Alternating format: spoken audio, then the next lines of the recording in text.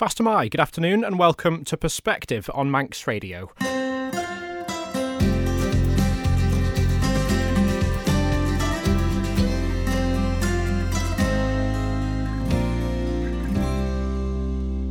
Gurumai Mored, Sean Cowper for the news. This is the first episode of Perspective since the middle of March.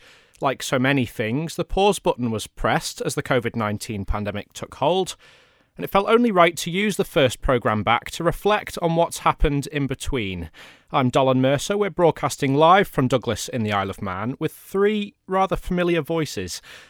I'm joined in the studio this afternoon by three people who, like me, have spent the past 4 months or more covering COVID-19. I'm going to ask my guests to introduce themselves, tell us a bit about them, and pinpoint one moment or memory from the past 4 months that sticks out for them. Jess, I'll start with you. Okay. So yes, I'm Jess Ward. I'm a reporter at Isle of Man newspapers, which I've been in for almost 3 years now.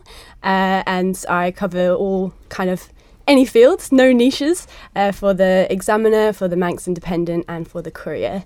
In terms of a highlight, I guess, it's kind of hard to pick. So many significant moments took place in just a short while, but I'd say one of the most prominent points was being able to talk about the first kind of patient to come out of intensive care, of the intensive care unit, and being able to break that news to the Isle of Man. And it was just a bit of positivity through such a dark time for the island. It was a rare good news story at the time, wasn't it? Yes. So it was quite emotional myself covering that, and being able to speak to the daughter and get an insight into how she was doing, and you know the fact that she'd been the first person to be admitted with COVID-19 in the Isle of Man to Nobles Hospital, and then to be the first to come out of intensive in the ICU unit.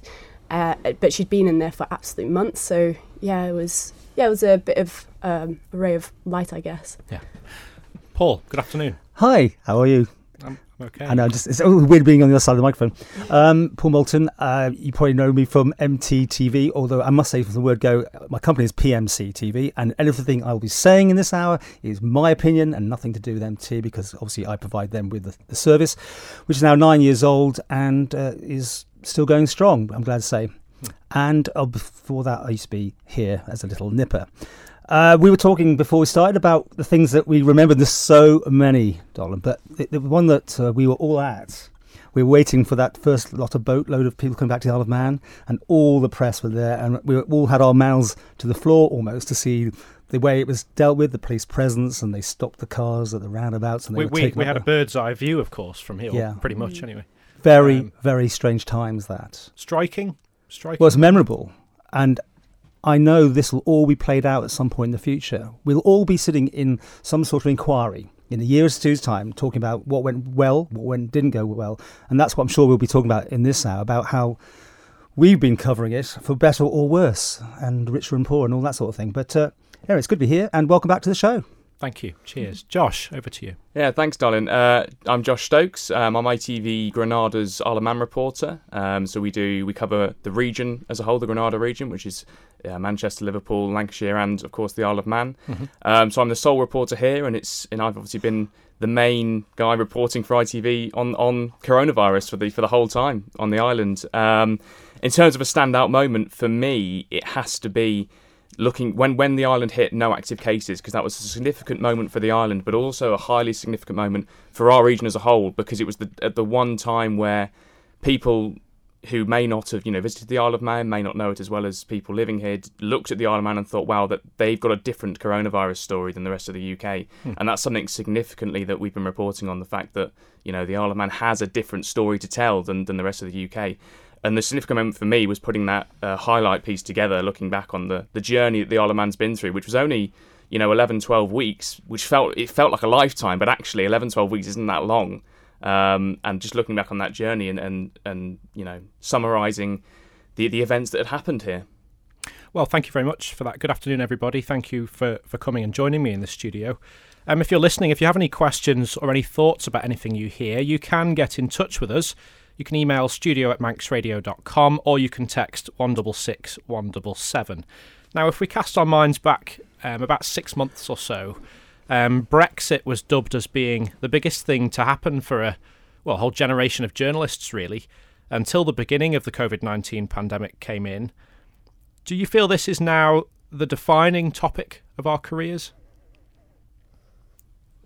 Wow. Yeah, it's a big question. I certainly think so. I mean, in my years as a journalist, I never expected to cover such a huge topic, especially in the little Isle of Man. I just think in terms of everything that's happened, it all seemed, there were so many significant moments in just such a short time. And yeah, I don't know, I don't know what you guys think. Let's flip it slightly. I mean, it's one thing that's engaged the Manx public more than anything. Yeah. When we had the press conferences, to start with, the numbers were off the charts. People were stopping everything at 4:00 to hear what was being said. There was that feeling of, and when the lockdown came, I remember doing a piece of camera saying that now, effectively, the Isle of Man is cut off from the rest of the world. Well, it's over-dramatising it. What's it done for your figures, Paul? Because you're very much a one-man band. You monitor what interaction's like with the public. Well, me and Josh were out for a pint, and we walked in this pub, and you could. In the old days on Manx Radio, when I was the little DJ thing, and you used to get that lot of recognition, and we walked in, didn't we? And you could see people turn their heads. So it's done a lot for. They know who we all are now, I think. Yes, reputation-wise, it's certainly grown. For better or worse, it has to be said, and that's the key. Yeah. That is maybe coming to later, but that's been staggering. The divide on the Manx public is huge. I mean, you know, every day people are absolutely wanting to keep those borders shut, and they'll tell you so, and they'll be really, really passionate about it. And the next person you meet is completely opposite. And I don't know how that's ever going to be resolved. And you can clearly hear that on the press conferences, that they are playing this, walking on a tightrope on this one. We will come back to some of those things. And you said for better or for worse. What makes a good journalist on the Isle of Man? Josh, I want to ask you this. That's a very interesting question. It depends. It very much depends who your audience is and who you're working for. Because we should say you're quite a fresh pair of eyes to the island. Yeah, I moved over to the island for the job. I'd never been to the Isle of Man before taking the job. I've been here a year and a half now. And it really has opened my eyes to how much actually goes on the Isle of Man. You know, I don't think people were as aware of the Isle of Man in the Granada region as perhaps they should have been, having it been within the region, and coming here and reporting on a whole range of stories before coronavirus. You know, we had the Laxey floods, which was a massive deal. We've had the Promenade scheme, which has now got regional attention, you know, from them, again, for better or worse. So it didn't have to start with. That's interesting as well. Not so much, no. And it's I think for Granada in particular, it's getting that visual for people, you know, because the fact we're all doing TV and it's all visuals and what you film, getting that visual and showing people two ways of the Isle of Man, you know, how visually stunning the Isle of Man can be, but also the people on the Isle of Man and the thoughts and opinions they have, and the links with the Northwest there are key, I think. And getting that out there is important, and that's been the aim, really. Curtis, that obviously, knowing that I did that job as well, but at Borders, when we were 18-19% of the audience, but when we moved to Granada, you're battling 1%. It's a very low percentage, but the key is, for stories on the Isle of Man, is finding that regional appeal to people. So people in Manchester and Liverpool are sitting there looking at the Isle of Man going, well, actually, this is quite, I'm not going to go and make a cup of tea at this point. This is interesting. And the coronavirus has been really key to that, because it's been one of those things where people have been fixated on what's going on in the UK and press conferences there, understandably. But from my perspective, I've been able to put the Isle of Man bit on it, and for a while the Isle of Man was almost 2 weeks ahead of the UK in what was going on. So construction was opening up, for example, and then 2 weeks later in the UK construction was opening up there. So people in the Granada region were seeing how construction was opening up on the Isle of Man, and then seeing it again in the UK in 2 weeks' time, and the interest was there. You know, my viewing figures went up within the Northwest because the interest was there to see how an island was doing it near to them, and maybe something they hadn't looked at before. Mm-hmm. Jess, you're not Manx. I'm not, no. I don't know if you can tell by the accent a little bit. Yeah. It's a softer accent now, getting so. It is, yes. Tell us a bit about what you feel makes a good journalist on the Isle of Man. Well, for me, you're a representative of the public, so that's where the focus is. You need to keep your ears to the ground and just be really approachable to people to kind of get those stories, and you just have to be very, very good at networking and finding ways to kind of get to the story through those means. I don't know, in terms of personal traits, it's hard because you have to be so impartial all the time, so you can't really share strong emotions or opinions. But yeah, just I think for me, I like to get quite a wide range of topics and show an interest through those sort of things. I don't like to just focus on one particular thing. I think, well, there's so much going on in the island. Yeah. We have to talk about the Isle of Man government coronavirus media briefings. I had one appearance. I've had just a cameo appearance at them. Jess, you've done a few. I haven't counted. Paul and Josh, you've been pretty much ever present throughout, I would say. Yes, yeah. What are your thoughts on the format? Has it worked? Oh, you're looking at me, great. Yeah. Everyone knows that I'm the one that's going to say all this stuff, and I'll get into trouble, won't I? How has it been dealt with? No, it's fine. Honest view. No. Has it worked? How's it been done? Well, clearly we had to do it the way we did it. I mean, we started in the room. Yes. We were all filming. There was like probably 10 cameras at one stage. Then we were social distanced in that room. And then we were sent home and we zoomed in. And that's the way everyone was doing it. Of course. Because press briefings in the UK happen all the time, especially for like sports reportings and things. We see that all the time. It's not something we have much on the Isle of Man in that kind of a format. So was that a challenge in its own right, do you think? Doing it on Zoom, as anyone will know, is not the same as being in the room. There's definitely a different approach. And I've done loads of interviews during lockdown on Skype with everybody because I couldn't go and interview anyone. And it's different. You've got a lag on the time. With this thing, we were missing questions quite often. There was sound issues. And also, you know, they've got control over the whole thing. So if you're leading me down the path I think you are, obviously... There's no leading. Yes, you are. We got to the point when we could be back in the room. And that happened when the lockdown finished. Well, we're in a studio now. We're in a studio now, but we're not. And it was held at the Manx Museum, and I said at that point, surely we could go back into the room, and that wasn't to happen. So do you think the format's worked? And I mean that for the journalists and for the listeners and the viewers. I don't think there's any other format that could be done. But now, if you ask me now, I think I'd rather be personally back in the room. We're not. It's still being done remotely, and we still got these issues that sometimes we can't. We're desperately scared, aren't we, Jess, that the questioner before us might have asked something. Yeah, exactly. Because we've missed it, or something's gone wrong, or whatever. Yeah, it was hard because obviously technical glitches. What I found hard was earlier when all of us journalists are asking questions. If you were like number 14 or right at the end, you'd be crossing off your questions as they go along. The list of media outlets got longer, of course. So at one point it was, I don't know, 5, 6, something like that. 8.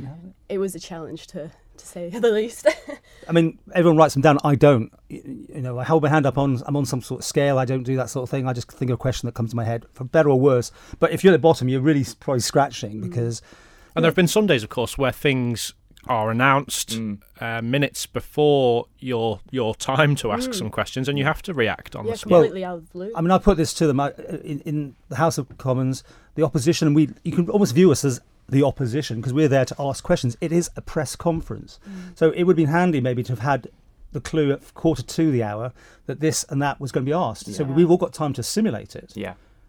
And if you're first up, Josh, on a day with big news, what's it like? Well, it's a very good point, the fact that we find out when the public find out. So we are reacting. It's real-time response, It really is. There's no embargoed release. No, not at all. It's just the Chief Minister says, this is changing in this time, what's your question? And I kicked myself afterwards by asking a stupid question when I really had a better question once I knew if I'd simulated that information. Yeah. If you look back, it almost is...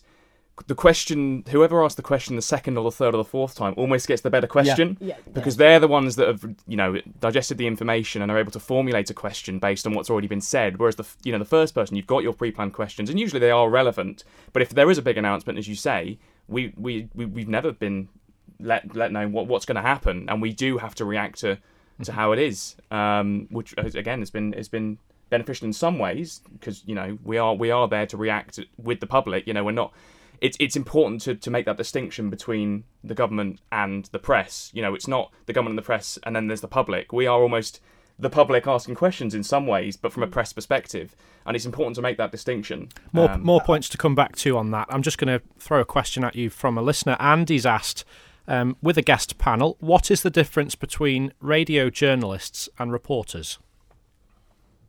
Anyone have an answer for that? Radio journalists in sense of, reporters in like TV reporters, or because radio journalists may be, reporters on the same. I can say the distinction between... Because we use different mediums, actually, the four of us. Yeah. So maybe that's part of the answer. I think, for TV is it's always about the visuals, which is why for us, the press conferences, it was key that there was a visual there. It was key that the Chief Minister, the Health Minister appeared there, were filmed, we could take the footage and they were, seen. That's the key for the TV journalism kind of thing. So we've got to not only think about what questions we're going to ask, how we're going to hold the government to account, but also how it's going to look. And that's key in a lot of stories, all stories for TV. And as you said, Paul, your highlight was the repatriated residents. When that police presence came in, that was a key TV journalism moment. You could describe that on radio, but actually seeing the police presence there with the coach that came in. During lockdown, were you classed as a key worker? Were you allowed to go out and to go and report on things, video things? I never tested it, but I thought we were, but I never got told we were. I don't know about you. You came under your UK one, yes, didn't you? So I was allowed to go out and report and film what I needed to film. Because you'd have been quite stuck without that. Yes, I think. We did have restrictions in the sense that if we couldn't film, especially to begin with, I didn't film inside people's houses because that was key to kind of safety for us and whoever we were filming. So if you could Skype, I would Skype if preferable on a lot of things, especially to begin with, because there was that worry and concern, and I don't think the majority of people would want someone turning up at their house when they've been told to stay indoors and self-isolate, perhaps. But we were allowed to operate in some sense, which is how we got the repatriated shots. Because I think at that time we were still we were socially distanced, taking the same. Yeah. But of course, the actual press conference, we've all got the same pictures. Now from the beginning when we took our own staff or whatever, we are all being fed the official pictures, which is, so you can watch on any of the sites. There's nothing to differentiate at all. In terms of the live stream, the live stream is the same stream put out across the rest. Obviously, for Granada's purpose, for our purpose, we may clip 12 seconds, 15 seconds, 20 seconds to use on the TV bulletin, and in maybe a report that I would do, that again there'd be 12 seconds, 20 seconds, but the actual stream is, as you say, goes across everyone's. For the newspapers, we sent in a photographer, obviously social distancing, and he would take photos for us, because obviously, we could take screenshots of the live streaming, but it just doesn't look so great in print. No. A message in, this is from Graham, just to say, Fastyr, Dolan team and guests, you've done so much to keep us informed, so grateful and well done. So that's nice. Wow. Nice. Thank you, Graham. Nice, that's going to set off everybody else now. I can't wait for the alternative. I want to ask about editorial guidelines. And part of the reason that I do this is because, again, we find ourselves in different situations. Jess and I are part of bigger teams. Yes. Paul, I don't think you really answer to anybody, do you? No, I've got editorial control over what goes out, but so I have to use my own judgment, for better or worse. And I do the best I can. I try and keep everyone to the same durations if they're political interviews or the by-elections. But we don't. Internet stuff doesn't really come under anything at the minute to have control. I know they're talking about putting it into the Broadcasting Act or something, but no one man in that sense. Josh, is it similar for you, or do you report into someone? No, I report into news editors on the day, program editors who's doing the program, planning editors if we're doing something in advance, and it's discussing with them, from an outside perspective, what's going to be interesting to the Granada region, not just the Isle of Man. And does that influence what you ask at the briefings? It can do, yeah, massively. So, especially to begin with, things that were going on in the UK, the discussion about face masks, which was split throughout the idea, that was something that we wanted to continue asking, and the relationship that the Isle of Man government has with the UK government and the influence they were taking from each other, and what's that like, that's of interest to the Granada region. They were the kind of angle questions I was going down, which helped me in some ways, because they were questions I know that, maybe Manx Radio weren't going to ask, or on my newspapers, because they're not as they'll be asking more the local questions. It's a different audience, isn't it? It's a different audience, but exactly. I think we ask those questions continuously, and we get that sort of feedback that you're asking the same question, but it did change. The information was changing. That's a different point. The fact that the question... masks being an interesting case study, because the official line changed. It's been changing throughout, and it's in some ways it's always been the case of it may help other people. It doesn't necessarily help the wearer, but we're not advising it, we're not regulating it. And of course, just last week we heard the health minister say that they might bring in the fact that if you're self-isolating and have to go back to the UK, we might suggest wearing a mask, which again, it shows the change there again. And that's been something that we've been struggling to balance with people saying, we've heard that question before, we know the answer, but the chances are the answer might change, and we've got to ask that question, because if it does change, it doesn't always get brought up in the speeches. Well, sadly with the deaths, we had to actually use a question to ask where that death had occurred. it wasn't, for some reason, it couldn't just be announced as part of the press conference. I never quite understood why they couldn't just identify where that death was in the community. Was it in a nursing home, whatever? We're talking about Abbotswood here. Lots of the questions. But we had to actually ask the same question every day, and normally it landed on me to ask that one. I don't know why, but it's just the way it was handled, and you can't give out details and so on. Jess, you and I were both part of teams covering very much a local audience, or certainly predominantly. Were there discussions before the briefings about what you should or shouldn't ask? Not really. It was kind of up to the person who was going to be asking the questions. So a lot of the time I was just very much whatever I thought of. If I needed support, I would reach out to my news team, or they might send over some suggestions. And I had to rely on a lot of people I'd networked with who were in places like Abbotswood or the COVID ward, and also teachers in the teaching hubs, just to kind of get an idea of what they would like me to ask from their perspectives. So it was a mixture really, but it came down to myself in my own little hub to do that. Can I just add, I found that I was getting incredible amount of information from some very, very good sources, and you felt like a conduit almost. These are individuals who've got in touch with you directly? Yeah, but some people who knew very much what was going on, especially in situations. And on my Facebook thing, on Messenger, there was probably about 5 or 6 sometimes a day pumping questions up. And it was almost like, wow, they were all amazing questions, things that I would never have thought of. And you can probably hear that when I ask certain questions, that how would I have known that to ask? Because it puts them on the spot. I've got to say, David Ashwood has had a great period for PR. I mean, you cannot take away from him. He always had an answer. And we did a weekly Q&A with him, and he's been amazing. And people thought in the early days we didn't get on very well because with the questions, but I've found that they've been very amenable and always been willing to talk to us, which has been good. Do you have favourites? Favourite MHKs? Yeah, I do. And do you think that comes across in coverage? I hope not. I normally get told I treat people I know harder, because I think it's almost like an overcompensation, perhaps. But this is Isle of Man. Everyone knows everybody to some degree, but I'm trusted. I think maybe everyone can say that. Everyone will have somebody they go to with a great, inside information sort of thing to ask a question that we wouldn't have had any necessary clue on. It is quite handy to know when you're asking a question that the person that's given it to you has got the knowledge that should make you ask that question in the first place. How about fake news? How often do you feel we've been sold a bit of a red herring by somebody, or someone wants to pursue, a particular theory that they might have? Has that happened much? Yeah, that did pop up a lot. It's social media. I mean, everybody's got a voice on there.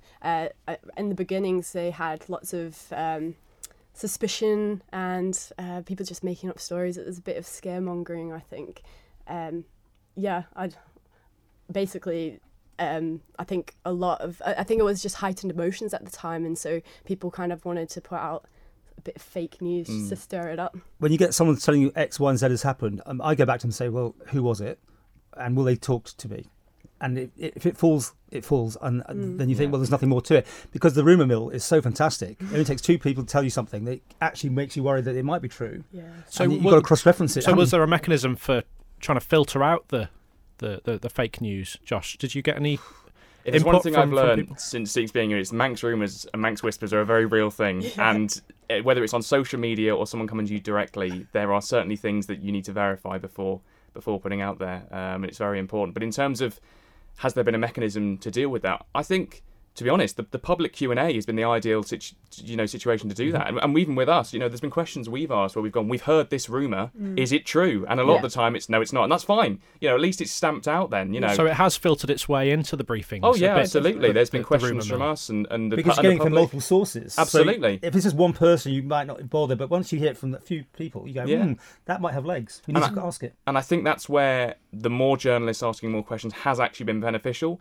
because you can get to the end and go, well, all the questions that really need to be asked have been asked. I was told this last week. I might as well ask if it's true, and you just put that in there, and it's those questions that are almost more important to stamp out the rumours that go round. And as I say, the public Q&A for the public opportunity to ask those questions directly, and for us has been beneficial. Did you ever feel under pressure to ask a certain question? I got pressure early on to ask nicer questions, and I didn't understand what that meant. Nicer? Exactly. I was shocked. I've never had that in my whole time, because there it was nicer to who? To the government. And I didn't understand because I wasn't asking necessarily a bad question. I don't have that thing of going into thinking it was a good or a bad question. And I've asked some really stupid questions. I appreciate that. But quite often I think I've nailed it with questions. But to be told, maybe you should ask nicer questions, I was shocked. But that's because there's been so much feedback on all the social media. Nicer being easier to answer, basically. Is that? But it can be quite wearing. Early on, you're seeing so many people saying horrible things. I mean, I've never been in that situation ever. That people would really. I mean, they hadn't actually heard what we were asking. They were attacking certain people in the headlights, and I was certainly one of them. And it was quite shocking. But I've actually realised that it doesn't matter what you say, people are going to have that opinion about you. It really. There's nothing. Yeah. On the other side, can I say I've had the most amazing amount of correspondence from people who've started by saying, we really appreciate what you're doing. Mm-hmm. You're asking some good questions. And then they've come up with something that, because they trusted you almost, and I never reveal sources. So they get their chance. And it's a shame when you've got two questions that you can't ask everything you want to. Why was it two questions, do you think? Because that was the wrong person. That was brought in reasonably early on. Yeah. Yeah. Well, because it did get out of early days. We didn't know what we're doing. We were just sitting there. The microphone was going back and forth like a yo. We were sitting there for a fair amount of time. An hour at least. Yeah. There has to be organisation to it. But the trouble is, certain days, and it's normally not in. We're in Pool A. Pool A, are we? I think so, yes. Pool B get the easier times. Less of them. The better pool. Fewer. The chief goes, oh, well, any more questions? And I'm going, well, that's funny. We never get that. I'm only joking, Mr. Quayle. But you know what I mean? Like, you kind of wonder why are they, some days they want to ask you. Well, I asked you if there was favouritism from journalists towards politicians. Do you think that's true the other way around as well? No, I'm not naming any names. I suppose I don't know, but I suppose there has to be in some way. They'll be looking back at the time and going, well, we usually get that kind of question from that person. We know they must plan or formulate some kind of strategy of what's going to be asked beforehand, otherwise they wouldn't have the answer most of the time. And there must be an idea of who they'd rather get questions from. Whether that was put into the pools, I've no idea. The pools seem to be split fairly equally when they were split. Whether we wanted them to be split into pools or not is another discussion. But what happened there? Why were we split? More people were added into the list. It got very long, and maybe people started losing interest. Although it seemed in the early days the Q&As was probably the most bit that everyone seemed to like, because you're getting basically as a statement from somebody, and it could look a bit. I mean, some of the ministers win on this, and some of them definitely did not win. Some people can deliver a speech, and some can't. I asked at the beginning whether these briefings worked. Do you think they? Well, we've sort of answered of whether it worked for us or not. Do you think it worked for the listener? I think it's been beneficial. Or the viewer. I think it's been more beneficial for people to have it. Whether you love it or hate it, it's included the public in discussion. And I've spoken to a number of people who have both loved and hated it, but they always tune in. And I think that's key. They always want to listen to what's being said and always want to get that insight information. And it's important, especially at a time of crisis, that they have that. And that was why it was important that it was 7 days a week. We were doing 7 days, weekends, to get that information out to people. And I think on the whole, it's been highly beneficial to do that. And now it's gone down to 1 a week. They've moved to a room where you can't get in there. It's still remote. So I didn't go last week because I really thought, I don't know if I've really got that much now to ask. I sat back and watched it as a viewer. I might yet do it again, but I really want to. Honestly, I keep telling them, get us in a room. Why have you picked a room? Because they say there's no room for the journalists. And I'm not saying we're special or anything, but if we're going to do this properly, it is a press conference. We are there to ask questions, and it's only right, and that we are there in person if we want to be. Some people might want to stay at home and do it, but I'd rather be there in person. You brought this up actually at the press conferences with the ministers. How many times? And said, why are we still on the Zoom? And it felt half in kind of a joking manner at first, but also there was a bit of serious intent there, clearly. Only because they're meant to facilitate the press. Yeah. There is an important point there where if the whole island's now back to normal, we're not social distancing, and things can start moving around again, why haven't the press conferences come? But there is a question there, whether there needs to be a reason why. There's a question to ask of everything's gone back to a fairly normal state. We don't have to socially distance anymore. The format doesn't necessarily have to change. We don't have to all rock up with our cameras and start filming, because they can still have people there to pull out the footage. But in terms of journalists sitting down in a room, looking ministers in the eye and asking a question there and then coming back with follow-up questions without the delay, without the thing, there is a question there that needs to be asked. Can you provide the same scrutiny from afar, do you think? You can try, but I still don't think it'd be good enough to because you've always got that technical lag, and you can hear it in the press conferences that some of us have worse connection than others. There's an argument there that it's not as fair. You know, some people have that delay. Some people don't have that, you know, ability to come back because there is a delay there. By the time you've come back with a supplementary, it's already gone. We've already moved on to the next journalist because you've had that delay. And just by cutting that out, by bringing everyone in the same room, it's a benefit that I think should be there because everything else has gone back to normal, and that is how we started it in the first place. It's like the Eurovision Song Contest results service in the 1980s. You know, hello, Luxembourg, can we have your votes? Because you're right. Some people have got a really good link, and others there's this huge gap, and if they can't interrupt, you can't talk over them because you're talking against each other. Anyway, let's hope they can find a room that can accommodate the press. And I'm not saying we all want to go. I do, but others might not want to. Time is moving on, and thank you for all the messages that are coming into the studio. You can keep doing so. studio@manxradio.com, 166 177. We'll be right back after this.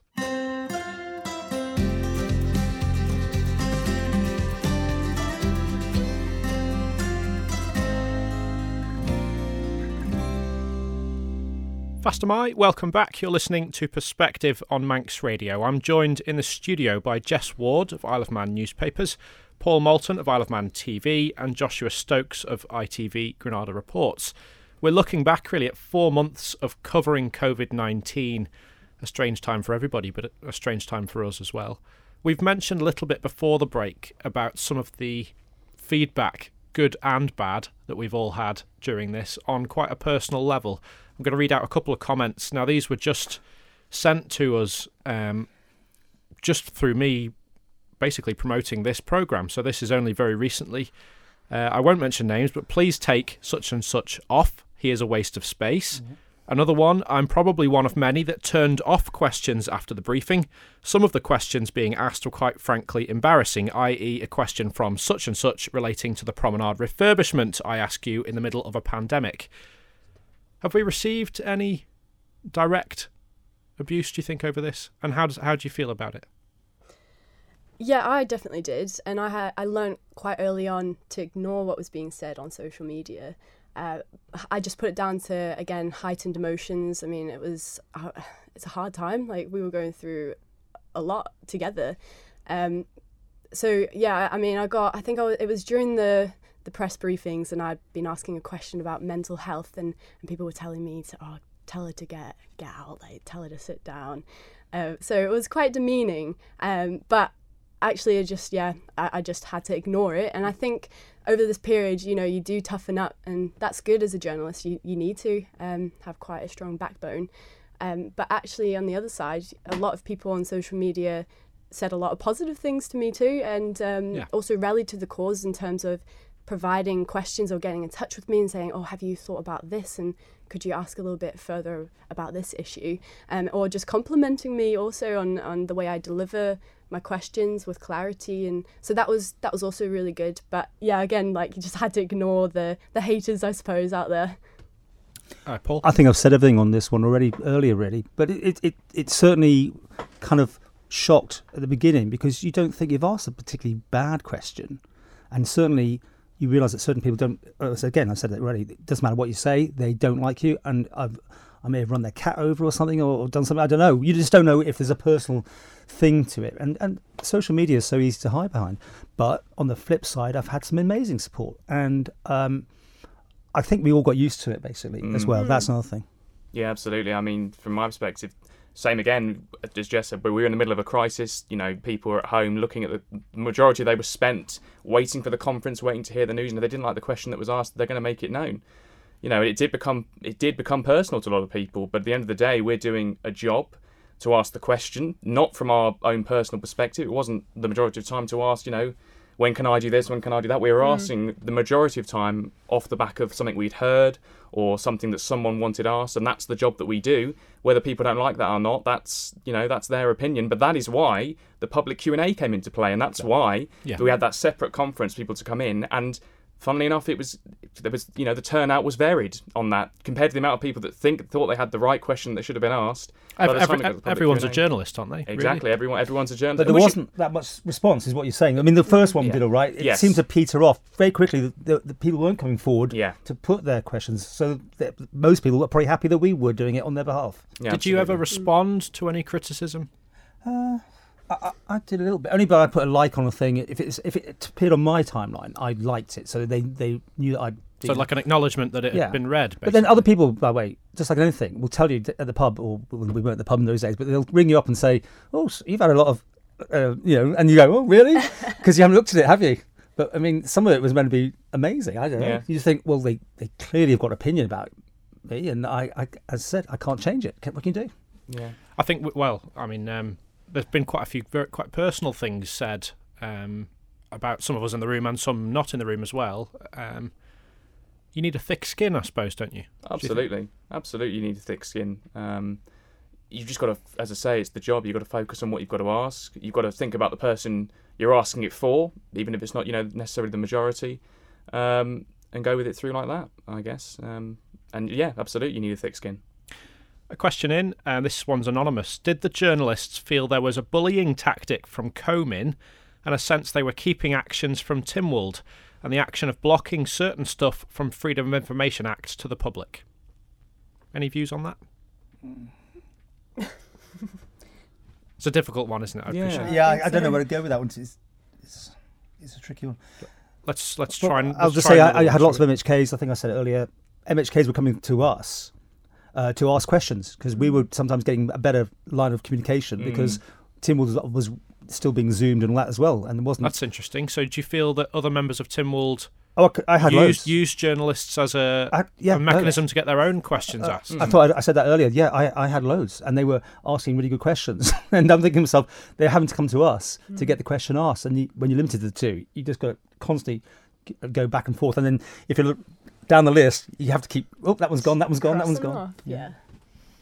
Same at the Isle of Man newspapers, do you think? In terms of correspondence from MHKs, was that something that happened? Yeah, I think we did. I mean, not me personally, but I mean, we got quite a few people getting in contact. MHKs getting in contact with the editor and also news desk. It's just, I think with when this first started, there just wasn't a lot of clarity in the communication, and that's the whole reason why we had these Q&As. And I mean, it just goes to show if MHKs were kind of getting in contact with us too. Another question, and this one's from Bonzo. How far do the panel think the government's press conferences were part of attempts at tacit control of the media during a state of emergency? Now, that's along a similar line to a previous message. Any thoughts on that?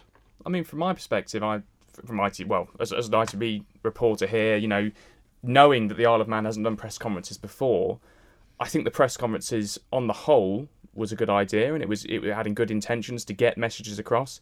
And I think that, on the whole, we were able to scrutinise. We were never given questions by the government to ask. That's something we were never. Well, I was never given questions. We were allowed to ask whatever we were. We made those questions, and there have been things that have been picked up on during the conferences that I think that ministers weren't expecting, and they did react to it. It's quite a privileged position that we're in, isn't it? Or have been in, and continue to be in. Yeah, absolutely, and it still is in to ask the questions. Can I expand it out slightly further? Of course, because we were filming things which the government necessarily didn't want us to film.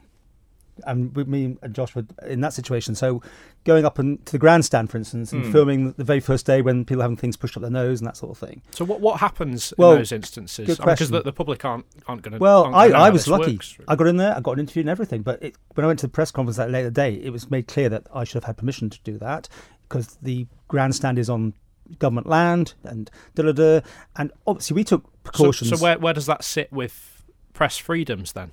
And that's a whole nother program. It really is. Maybe we'll do that one another day. But what was happening was we took ourselves very seriously about making sure we didn't identify anybody. We made sure that the pictures had no number plates, and you wouldn't have known. So that's us being responsible. But we needed to tell that story, and I don't think we needed to ask permission to go and take those shots. I still think there's something there, especially from mine and Paul's perspective of visuals and needing to get a visual on certain stories. Is that in the public interest, having a visual? I would say so. As long as you're not identifying anybody, or that's where you got to be careful. There's a very, you've got to take things into account that those people don't necessarily want to be filmed, and quite rightly so. Why would you want to be filmed? And therefore, there's no identification at all. No, but if people want to speak out, then that's absolutely fine. And Yes. if there's acceptance there and they want to, if it's on a voluntary basis, then that's, absolutely, and putting them on camera and speaking and telling their story. And there's been plenty of people that have wanted to do that, and been very grateful for that. Whether they want to be kept anonymous or otherwise, that's something we can do. But I still think getting that visual, and this is generally, this is not just the coronavirus, but getting a visual on stories is something that I think is still something that could be worked on. James has been in touch and says, hello, I think you guys have done a difficult job under difficult circumstances. Although there are nasties in social media, you have posted your links in there for people to read. Ignore the trolls. James. Thanks, James. And that's nice to get that. And as I said, I've been, my post bag's been pretty balanced in that sense. Yeah. And that's what you can ask for. If you get a 50-50, you're probably on the right lines, really. So people have one opinion of you, other people have another one. Probably in the middle somewhere. You're not being biased. If you've got that balance, and that's key. One more, and then I'll move on a little bit. G in Santon says, I thought you all did well. The questions did show we were getting the whole truth. Essentially, politicians did very well. Well, back to when I say, when this comes down to an inquiry, every one of those press conferences will be scrutinised in minute detail. What did we ask? What was the answer? Why was that answer given that day? And I reckon there could be a few people who might yet be caught out. They've said something that may not have actually been quite right. But I'm only just guessing, because that's the thing, isn't it? This will all be worked over in some committee in a couple of years' time. Were your questions always answered? Probably not always, or at least they would be honest and say, "Oh, I don't know much about that," and then that would end. But a few times I had to ask, I don't understand why you're not answering the question. It that's it. You end up. So was that yes or was that no? Yeah, exactly. Because you've heard 2 minutes of something, and I'm just like going, just to clarify, is that yes or no? Well, let me just say, and then just go through it again, which is part of it. It's batting us off. We always get an answer. Whether we get the answer to the question is something else. And some I've done it before. Sometimes your second question is the same question said in a different way. And sometimes you do actually get the answer and you use that second question because it's important to get the answer to the first one. And it's interesting because some of the members of the public were saying, "Oh, stop repeating your questions." But in a way, we kind of had to because we weren't getting the answers that, were necessary or that we needed. It was just kind of being slightly avoided. I mean, we're laughing, but this is a source of frustration, isn't it? If your questions But there are people there who love Howard and his team. I mean, they clapped him on Tynwald Day. He took his hat off and bowed and all that sort of thing. And they are the ones who are absolutely on his side and want the borders keep to be shut. We were speaking about defining moments at the top of the programme, and you're right, both Howard Quayle and David Ashford and others, I think, got a personal applause, which was at a very reduced ceremony. It was slightly eerie in a way. It was really something very strange, but those people are very, very dedicated, and you can't take it away from them. They absolutely think, and who might say they're not right, but we're there to question it. That's all. Yeah. Why are the borders still shut? We're there to question it, but we're also there to show how people feel about the government. And there's no denying there was an applause at Tynwald Day, but you have to get that balance there. And from someone who's been here just almost a year and a half now.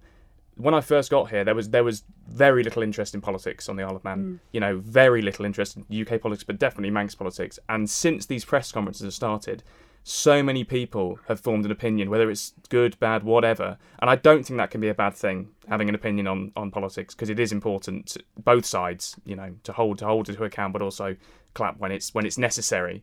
And there's been a lot going around saying, the government have done a great job. And from an outside perspective, from a UK perspective, people are looking at the Isle of Man and going, the Isle of Man, look at the figures, look, they've got no social distancing, they're all in the pub, it's all back to normal, fantastic. But the point is, we as journalists are not here to go, well done, brilliant. We'll move on, everything's gone well. We're still here to scrutinise. There's still a lot to talk about with the coronavirus. There's still, Abbotswood's one thing, but there's a lot of other things to still go over here in time to come. And I hate to say it, but there's also that second wave that is potentially looming in the future that could start everything off again. And this atmosphere that I felt being here now is a very celebratory atmosphere of we've done it, look at us, brilliant, and almost at risk of complacency. Yes, very. That's the impression I've got. There's a very complacent view here. Whether that's the right one to have or not, I don't know. But especially with the easing off of the conferences and the we look at what we've done, celebrate, Tynwald Day, etc.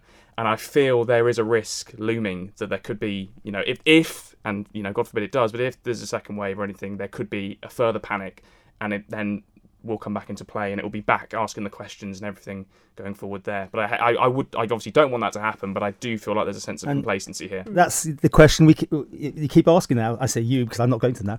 Is what number has to be hit for the virus imported for all the lockdown to happen? And that question will be asked every single week. Yeah. Because there's no answer yet. No one knows anything until it comes in. And that's why it's important to keep asking. A question from Roz. Did the panel agree with the press Q&As being taken off FM, given the poor reception of AM, and not everyone able to use the internet? Now, this is specifically talking about Manx Radio's coverage. Were you aware of this, first of all? Yeah, because I know that everyone loved it. All I got after that, the first day it was taken off, was people going, "We can't hear you anymore. We can't hear you." And you suddenly realise, wow, Manx Radio is such the public service broadcaster.